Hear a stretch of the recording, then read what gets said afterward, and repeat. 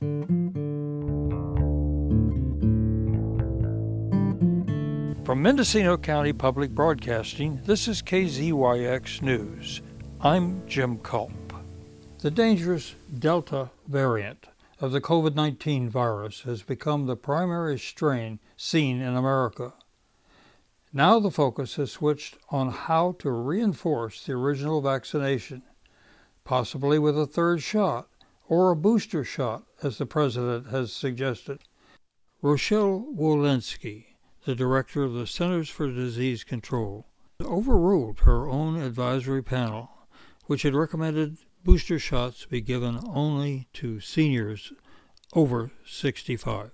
Walensky added high-risk individuals to that list, including youth who are immune compromised. Mendocino Health Officer Andy Corin. There's a group of people who do not get the usual protection or immunity from that initial series. Those are people who have, for example, had a solid organ transplant or a stem cell blood transplant or some primary immune deficiency diseases, and some others who've been on cancer therapy or therapy for other conditions that makes them immune compromised. Their immune system doesn't work the same way that normal people's do, and so the usual initial series was not giving them the same immunity as we expected. So because of that, the Pfizer vaccine was authorized to be given as a third dose. So that third dose is approved for Pfizer. People who have had the Moderna or the Johnson & Johnson may have to wait until either they are approved for giving an additional dose or until the CDC and FDA find the data to support giving another type and mixing the vaccines for those people. And understand that the people who've been vaccinated and are immune compromised do still have some immunity, but we don't feel that it's as much as the rest of the population. Now, there's a different thing that's being talked about by the president and by the governor and other political people about giving a booster dose. But it's called a booster dose because it's after a person has had their usual excellent response from the first series. They then have a waning, slowly decreasing immunity. That has not really been proven yet for any of the three vaccines that we've had. They continue to perform excellently against death, hospitalization, and severe disease. I talked with Susan, a 30-year resident of Fort Bragg, and is an example of a person whose immune system has been compromised. Well, I have a genetic kidney disease that I inherited, and in January 2020, I got a kidney transplant. My first cousin gave me one of her kidneys.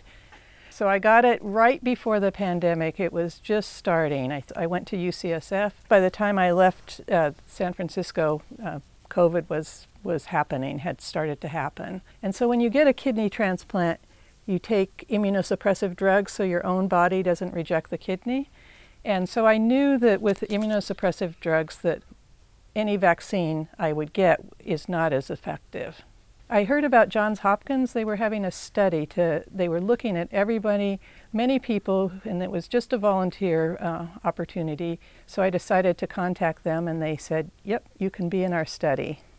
So that was great. And they wanted me to have the antibody test at 2 weeks after they wanted it before my vaccine to see if I had ever had COVID, 2 weeks after my first vaccine, a month after my first vaccine, and then it was like 3 months after the second vaccine, 6 months after the second vaccine.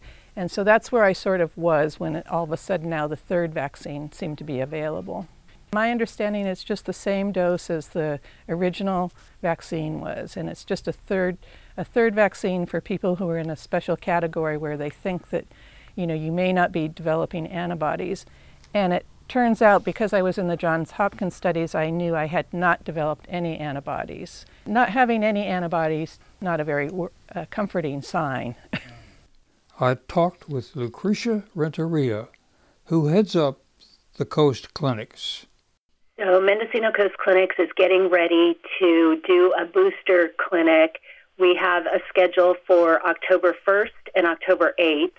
We're asking people to make appointments. Give us a call, 964-1251, so that we can give you an appointment time. It will be drive-through at the Mormon Church in Fort Bragg on Lincoln Street. We need to make appointments so that we can ensure that you did, in fact, receive Pfizer and that it's been at least 6 months.